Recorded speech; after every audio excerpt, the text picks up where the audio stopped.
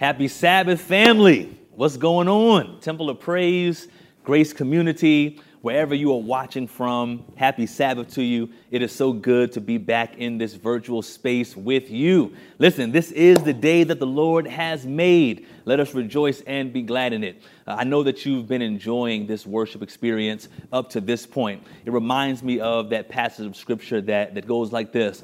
Make a joyful noise unto the Lord, all ye lands. And that's exactly what we've been doing today. And so I just want to invite you in this moment. I know I'm not with you wherever you are worshiping from, wherever you are watching or viewing this from. Let's just take just 10 seconds to bless the name of the Lord right now. I know I can't hear you, but I know He can. If you want to put your hands together, go ahead and do that. If you want to stand to your feet, if you want to lift up your holy hands, whatever you need to do in this moment, let's just take a moment to bless the name of the Lord, to let Him know that He's worthy, that He's able. And we are grateful for how He has sustained us, how He has protected us and taken care of us. Listen, the word says, let everything that hath breath praise ye the Lord. I'm so excited for the opportunity to be back here with you all. It's my prayer on behalf of not just myself, but also Pastors Myron and Pastor Regina.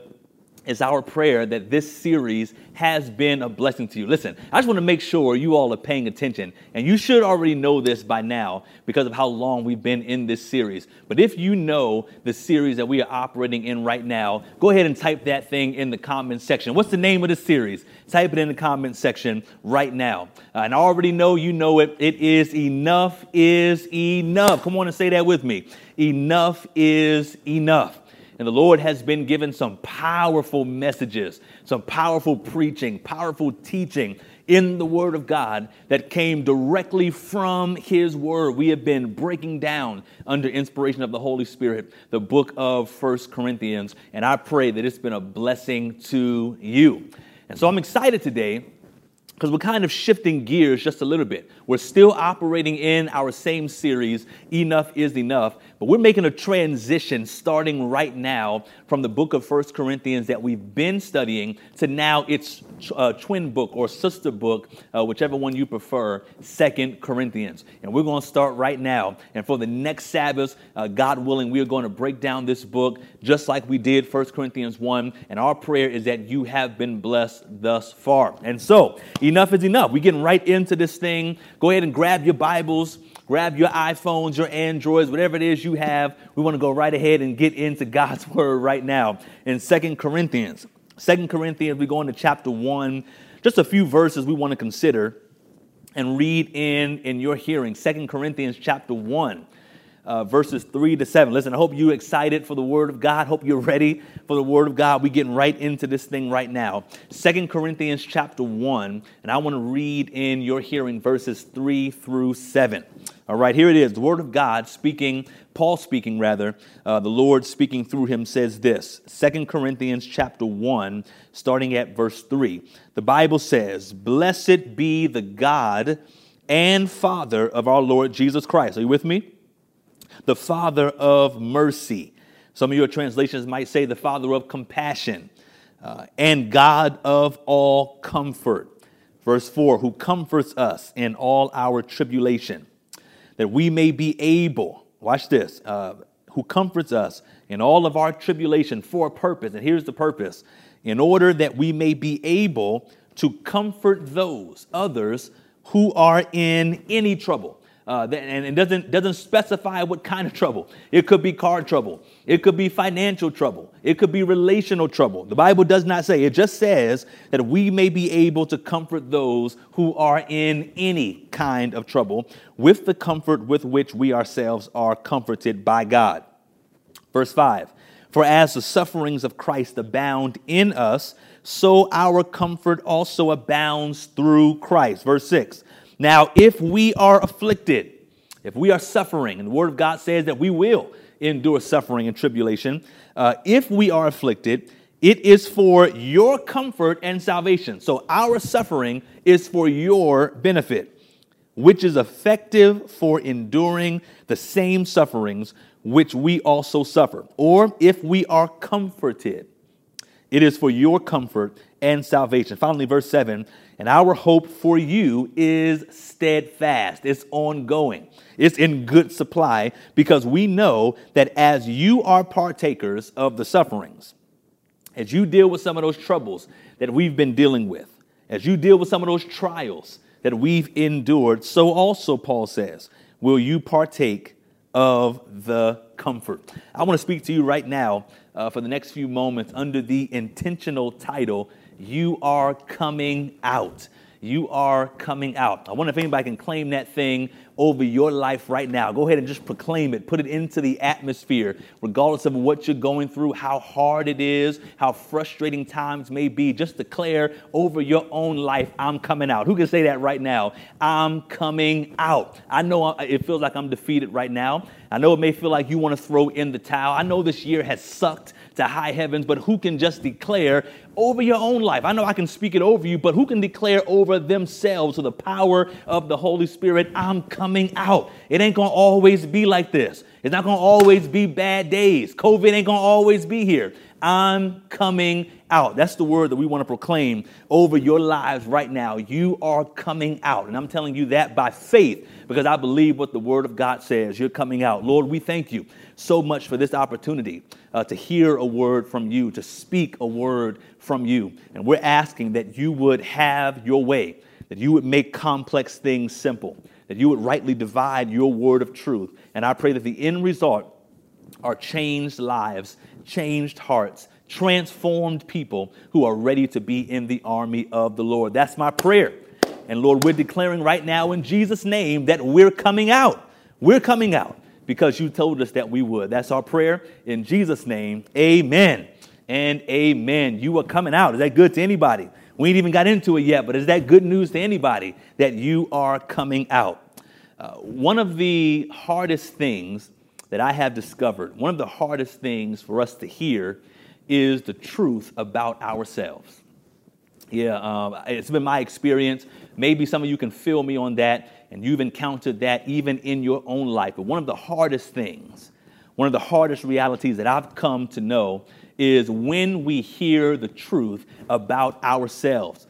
We don't necessarily have an issue with the truth itself. In fact, I believe that most believers, if given the choice between the truth and a lie, that we would choose the truth 10 times out of 10. So I don't believe that we necessarily have an issue with the truth itself. In fact, if we're being honest and we tell the truth and shame the devil on this Sabbath afternoon, if we're being honest, we would be generally unbothered by the truth about somebody else.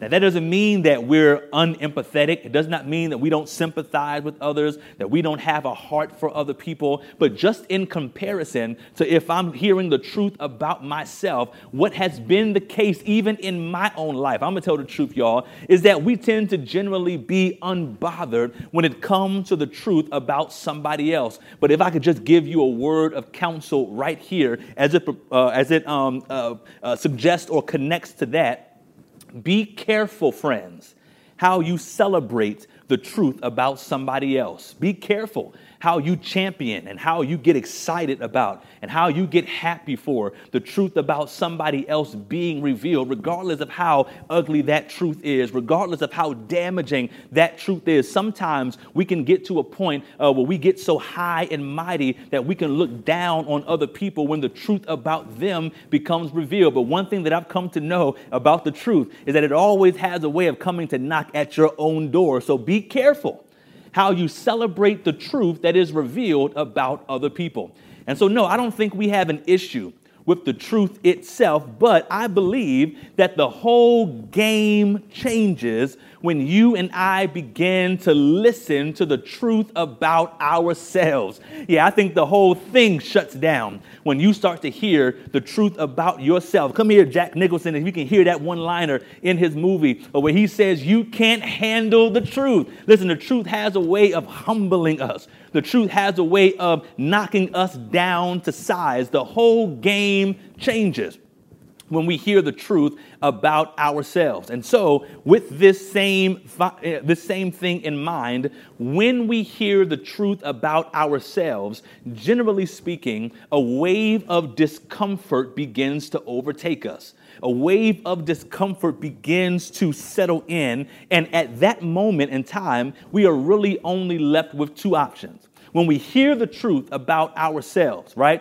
it begins to make us unsettled and uncomfortable. And there's really only two options that are presented to us in that moment in time. We're going to go either in one direction or in the other direction. And so the first direction that some of us go in when we hear or see or are presented with the truth about ourselves is that we hear the truth, as ugly as it may be, as messy as it may be, as horrible as it may be. We hear the truth, watch this, then we learn from that truth about ourselves, and we plead the blood of Jesus, his grace and his mercy over our lives, and we grow from that truth about ourselves. Do I have any witnesses in the house today? I know you're not in here, but any witnesses in your own house who can testify that I've been there before. I've been in situations where I've been presented about the truth about myself, and I didn't want to see it. It was not good to see. It was not something that I wanted to hear, but I learned from that thing. And by the grace of God, he carried me through it, and he even grew me up in that thing. I know I'm not the only one that's been there before who has been presented with the mess that is your own life. And you said, if it were not for the grace of God, I would still be that same version of myself. I'm grateful today that I'm different. I'm grateful that I'm not the same thing that I always used to be. I'm grateful that I'm changed now because even when I was presented with the truth about myself, I learned from that thing and the Lord grew me up through it. Now that's one direction that we can go in. We hear the truth about ourselves. We see the truth about ourselves. We're presented with the truth about ourselves, and we learn from it, and then we grow through it. But then there's another direction, y'all. There's another direction that we tend to go in when we hear the truth about ourselves and we see how ugly it is.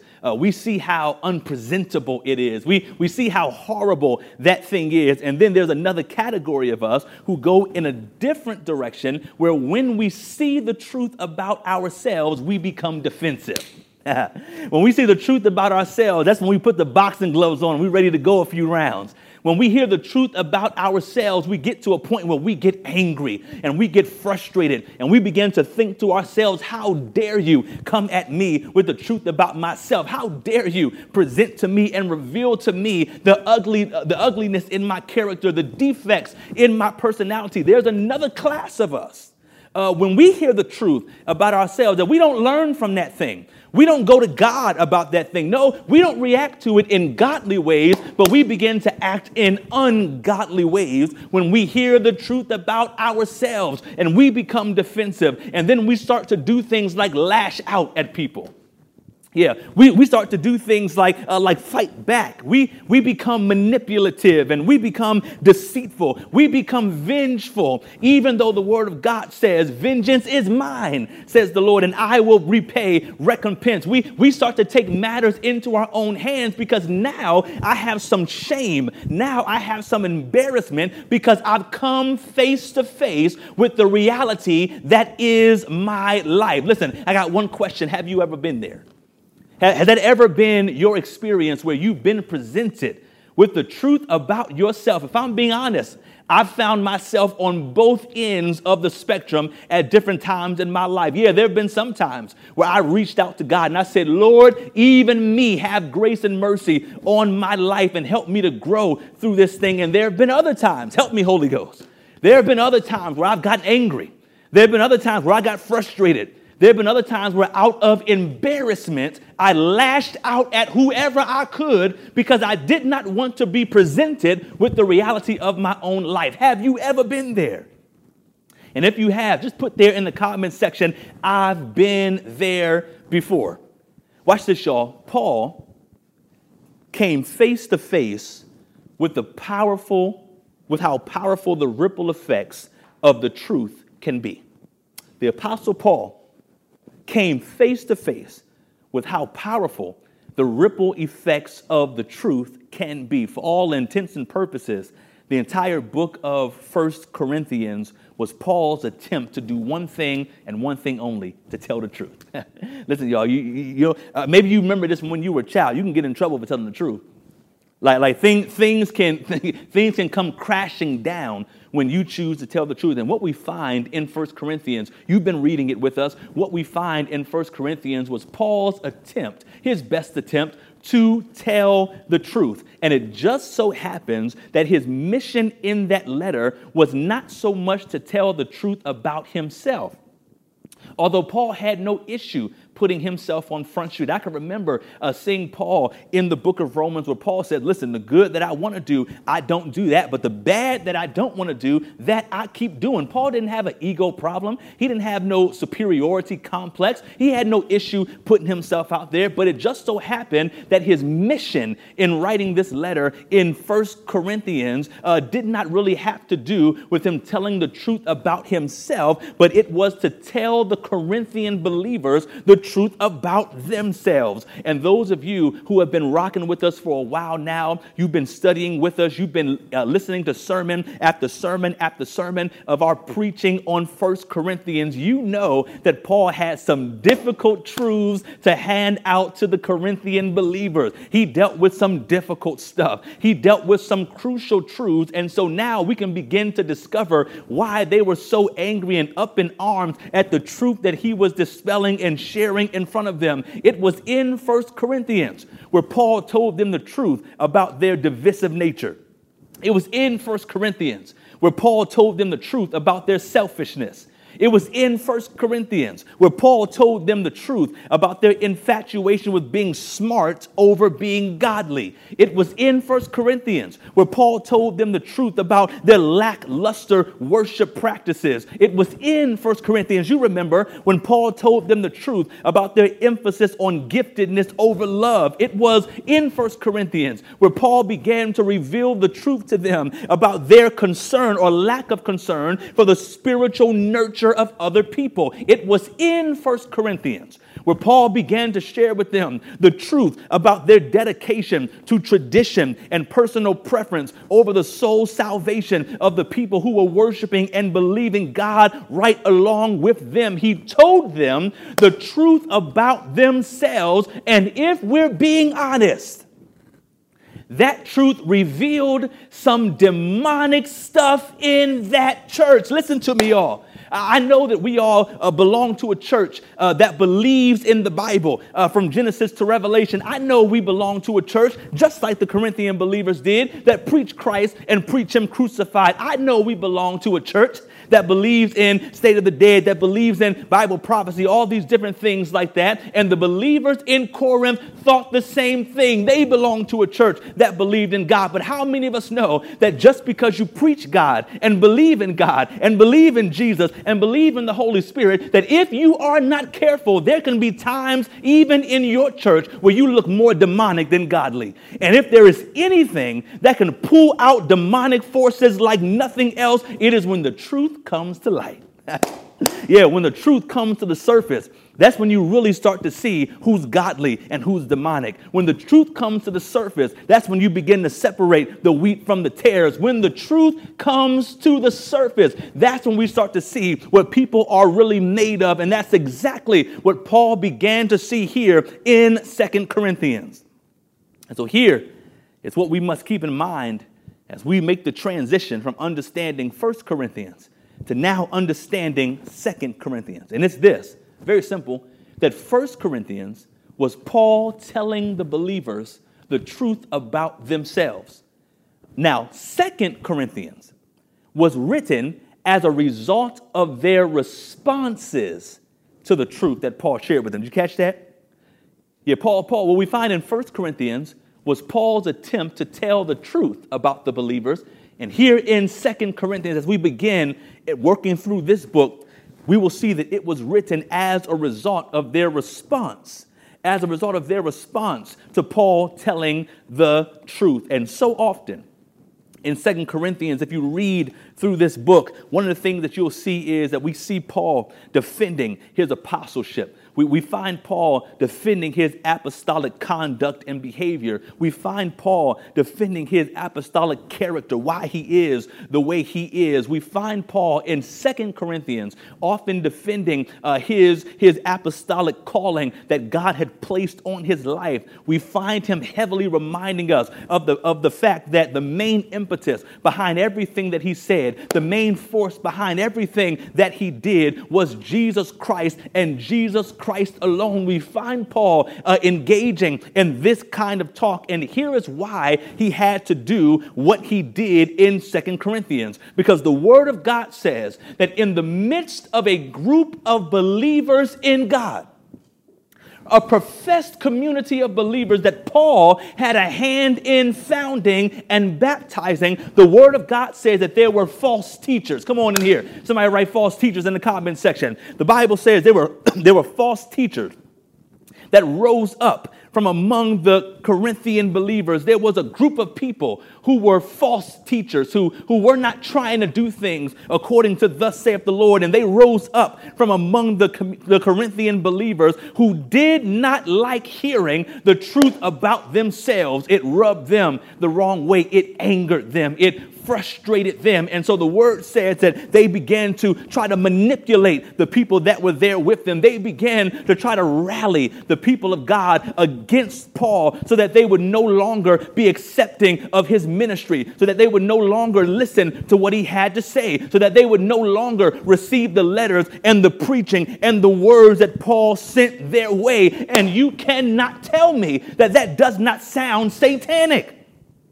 You know your Bibles, Temple of Praise. You know your Bibles, Grace Community, where the Word of God says in Revelation that there was war even in heaven. And why was there war in heaven? Because Lucifer was so discontent, even in a perfect environment like heaven, because he was not the center of attention. Because he felt like he should be ranked higher than God. Because he felt that he should be given more than what he was given. And what does the Word of God say? That in his anger, in his frustration, in his discontent, he began to politic and to rally the angels against the cause of God. Right there in the environment of heaven, he began to rally the people against God. And the Word of God says that he was so good at politicking. He was so good at rallying. He was so good at sowing discord that he convinced a third of the angels. That's the word. The Bible says there's millions of angels, and he was able to convince a third of them to go against God. He was able to convince a third of them to believe that what God wanted for them was not in their best interest. But I'm so glad today. I am so glad when I look at the Word of God, where I found that there was still a majority that existed in Corinth that said, I don't mind accepting the truth about myself if it means I can be connected to the truth that is Jesus Christ. Is there anybody that's grateful in here today who's watching online that Jesus is so much better than you are? Anybody who is humble enough to say, I don't have to think highly of myself. I don't need no superiority complex, because the Word says that when I'm weak, then he is strong, that his grace is sufficient for me. Can you hear these believers in Corinth as they work against those false teachers, trying to move them against the cause of Christ, as they say, I will not be swayed to the left or to the right. I am standing on the promises of God. I'm grateful that a majority still existed even at that time. So watch this, y'all. Make no mistake about it, that Paul knows what it's like to carry a burden that's too heavy for him to bear. He knows what it's like to have to face fierce opposition simply for doing what God told him to do. And I want to look in this camera on behalf of Paul at somebody who I believe that the apostle is speaking to right now, who finds yourself in a similar situation. I believe that Paul is speaking to somebody right now who is facing hell in your life simply for doing what God told you to do. I'm looking at you because I know you're out there and you're catching hell right now just for being obedient to what God told you to do. Paul is speaking to somebody right now, somebody who might be getting attacked by the very people that you've been trying to help in the name of God. I know he's talking to somebody who has faced more dark days than sunny days recently because you're determined to be faithful no matter what. Paul is talking to somebody today, right now, and I believe that it is somebody who is debating whether to throw in the towel because you're following God's calling on your life, but it has meant more turmoil than triumph so far in your life. And the good news today is that Paul has a word for you. And here it is, y'all. Your trials, what you're facing right now, your trials are currently training you. Somebody say, I'm being trained. I'm being trained. Your trials are currently training you to be able to transform others' troubles through godly comfort. Did you catch that? I want to say that again. Yeah, right now, your trials, my trials, your trials are currently training you to be able to transform others' troubles through godly comfort. Paul reveals to us right here in 2 Corinthians chapter 1 that there is a double blessing that is inherent in the burdens that we face. Somebody just say it ain't all bad. Even when I'm facing difficulty, Paul says that there's a double blessing, not just one. He says there's a double blessing that is inherent in the burdens that you face. That when you're facing something that seems to be too heavy for you to carry, when you are going up a mountain that seems to be too steep to climb, Paul says, take heed because there is a double blessing in that thing. Take courage, be of good courage because there is a double blessing in that thing. See, this whole time you thought that your burdens were meant to take you out. All this time you thought your burdens were meant to punish you, or that your burdens were as a result of consequences because of past choices that you decided to make, when no, in reality, Paul is saying that many of the burdens that we now face, especially for holy causes, has a double blessing. And so I know you're asking the question, what's that double blessing? Good question. Here's what Paul says. First, here's the first blessing. Our burdens train us to see God's comfort in the midst of confusion. Yeah, our burdens. Here's the first blessing. When you're going through, when you're facing something that's too much for you to handle on your own, Paul says the first blessing is that our burdens train us to look for, to seek, and to find God's comfort even in the midst of confusion. Watch what the Word of God says in verse 3. The Bible says, "Blessed be the God and Father of our Lord Jesus Christ." Watch this, the Father of mercy. Some of your words say the Father of compassion and the God of all comfort. What is Paul saying? Paul is saying that when people are coming for your neck, when it seems to be more criticism surrounding you than care and concern, when people make it a habit of misinterpreting your intentions, when people start throwing dirt on your name, when people start talking behind your back, when it seems like you are by yourself and there's nobody who understands what you're going through, Paul says, here is the first blessing in your burdens. We have the Father of compassion and the God of all comfort in our corners.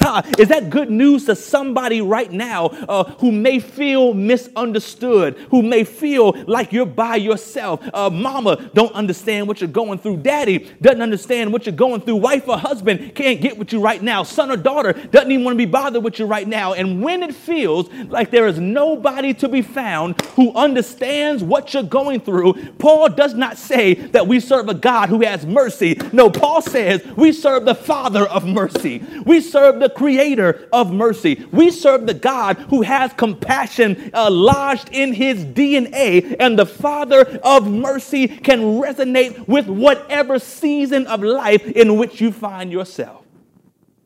And so on one hand, he says God is deeply moved. He's internally impacted. That God feels something when you feel something. that God's affected by what affects you, that God begins to feel the weight of the burdens that begin to weigh you down in your life. Don't you allow the enemy to feed you the lie that you are by yourself. The devil is the lie. Even when you feel like you're by yourself, the word says the Father of mercy. The Father of mercy is right there, because on one hand, we have the Father of compassion, the Father of mercy. But on the other hand, Paul said, just when you think that it was good and it stops right there, he said, not only do we have the Father of compassion on one side, he said, watch this. He said, on the other hand, God is also a comforter. God is also a comforter. And I know you're asking the same question that I'm intending to ask Brother Paul when I read this text. And here's the question: how does God comfort us? It's not enough to know that he's a God of all comfort, but I want to know, Paul. I want to know how does God comfort us? And then Paul inserts this Greek word that blesses me every time I read it. I was in this text getting happy, y'all, because Paul, in trying to answer this question, inserts this Greek word right here. It's simple, y'all. The word is paraklesis. You can go ahead and say it right there. If you get it wrong, can't nobody hear you anyways. Paraklesis is the word that Paul inserts into this text to answer the question of how does God comfort us when we find ourselves in situations when we're carrying burdens that are too heavy for us to carry. And the thing that makes me happy when I think about this idea of the paraklesis is because it implies a legal advocate. Yeah, it implies someone who is qualified to speak in a way that what he says will happen is as sure as if a judge in a courtroom declared it. Paraklesis says that we have a legal advocate who is closer to us than any brother or any friend. And watch this. It means an intimate call. Someone who knows you personally. An intimate call given to deliver God's verdict in the midst of the noise. In other words, God says, yeah, go ahead. Speak what you want to speak about my daughter. Say what you want to say about my son, because once all the noise clears, once all the confusion gets out the way, then God says, then it's my turn to speak. You can say what you want to say because it really don't mean nothing. And God says once the noise begins to settle, once the chaos and the confusion begins to die down, then our legal advocate takes his position and he pronounces his verdict in the midst of all the noise that is going around. It's an intimate call, y'all. Paraklesis. It's a close call. Watch this. That reveals how God weighs in on the relevant facts of your case. In other words, it's the evidence that God speaks about you. In the midst of what everybody else is saying, I'm getting happy, y'all. In the midst of the dirt that people are throwing on your name, in the midst of the people, whether inside your family or out, that counted you out, that said you ain't want to amount to nothing, that said they don't want nothing to do to you, you ain't no good. Y'all know the words that have been spoken over your life, those words of negativity, those words of death and not life. God says, yeah, get all that trash out the way, because then I'm going to stand up and I'm going to give the final verdict. And here's what it is, y'all, that God's comfort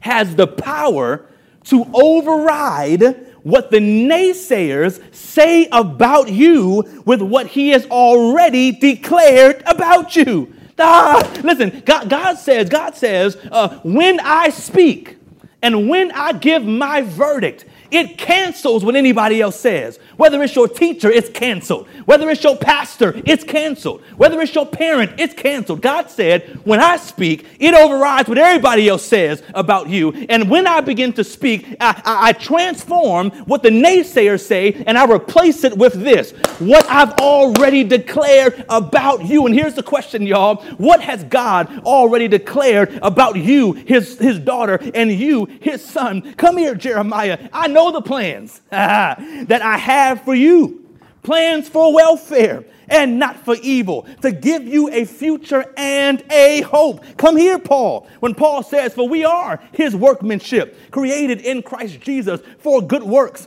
which God prepared beforehand that we should walk in them. Come here, Luke. Luke says, why? Even the hairs of your head is all numbered. Fear not.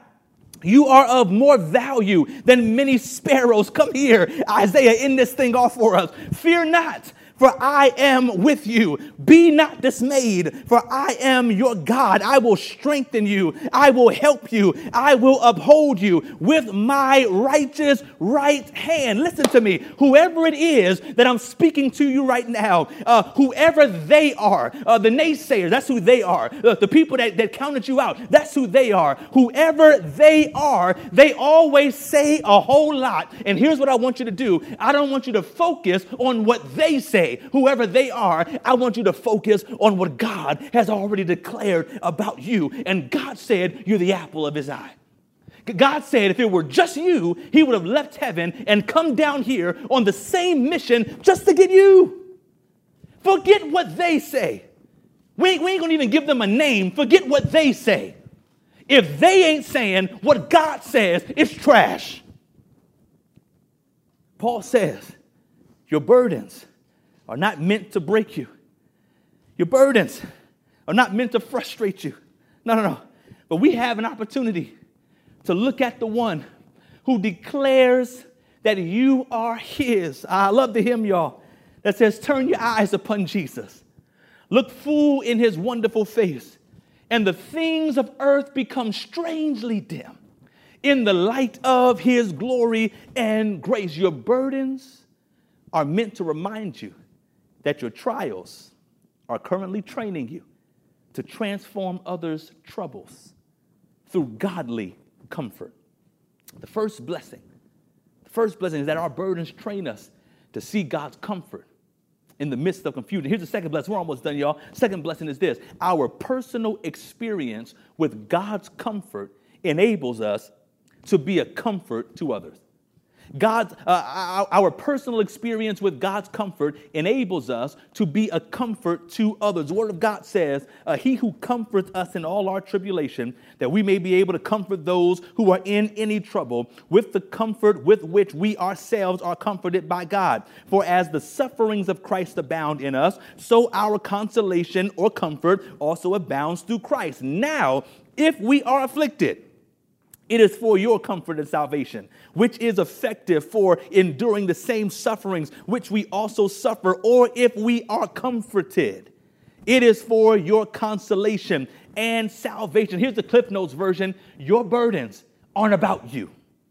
My burdens aren't about me. God's comfort is not about you. And God's comfort is not about me. Paul says that our burdens, thank you, God, that our burdens connect us with the sufferings of Jesus. Yeah, you remember him, right? The same Jesus that bled and died. The same one that was mocked and betrayed by his own creation. Paul says when you have the blessing of dealing with burdens, when you have the blessing of enduring burdens, don't cry, don't feel bad for yourself. He says because that simply connects you more with Jesus, who suffered more than any of us would ever care to suffer. And watch this. Why did Jesus endure those burdens? Here it is, to save humanity. No, I'm not Jesus. No, you're not Jesus. But in the same way, your burdens ought to result in somebody else's blessing. God's comfort for you ought to result in your comfort for somebody else. And one of our main objectives as believers, as leaders, as the head and not the tail, is to teach others how to handle adversity and advantage. Yeah, to teach others how to be faithful in the good and in the bad, how to handle adversity and advantage. If you're going through it right now in your life, tap in to God's comfort. When you're experiencing God's comfort, look for a way to comfort somebody else in the troubles that they're going through. Listen, y'all, you have no idea the burdens that people are carrying. You have no idea what a kind word of encouragement might do to somebody, what a kind act of comfort might do to help somebody who's ready to kill themselves. You have no idea what people are dealing with in this year and how hellacious this 2020 has been for people's lives. You'd be amazed what a kind word would do. You'd be amazed how positively you can impact somebody's life just by saying you can make it a little longer. Paul says it's not enough that you're comforted, but you got to comfort somebody else. And so I want to leave you today with Paul's counsel to us believers. Paul's counsel to us believers who endure things every now and then. Paul's comfort to us believers right now. Just three points I want to give you. Here's the first one: engage. First one's engage. We're going to write that in the comment section. Paul's counsel to us as we wrap this thing up. The first word of counsel is engage. In other words, get actively involved in God's calling on your life. If you have not already tapped into what God has called you to do, be obedient to whatever word God has spoken over your life, whatever that entails. Get busy doing what God tells you to do. I know you might not want to do it. I know it might not coincide with the plans that you had for your life, but here's Paul's first word of counsel: engage. Tap into what God has called you to do. And here's one thing that I've noticed about God's calling: that although God's calling on our lives is individual, it has corporate implications. Yeah, it might be individual, the calling, but it has corporate implications. In other words, it has aspects that affect other people around you. First word of counsel Paul gives us: engage. Now, don't just engage, but here's the second point of counsel that Paul gives us: not just to engage, but also to endure. To endure. One thing that I've come to realize is that the more and the longer you and I connect with people, the more difficulties will come. Yeah, because my sinfulness mixes with their sinfulness, and the only end result to that is difficulty and strife and contention and division. And so even in those moments where it becomes difficult, even in those moments where strife becomes sure, even in those moments where you feel like giving up, Paul says, endure. Keep on going just a little while longer.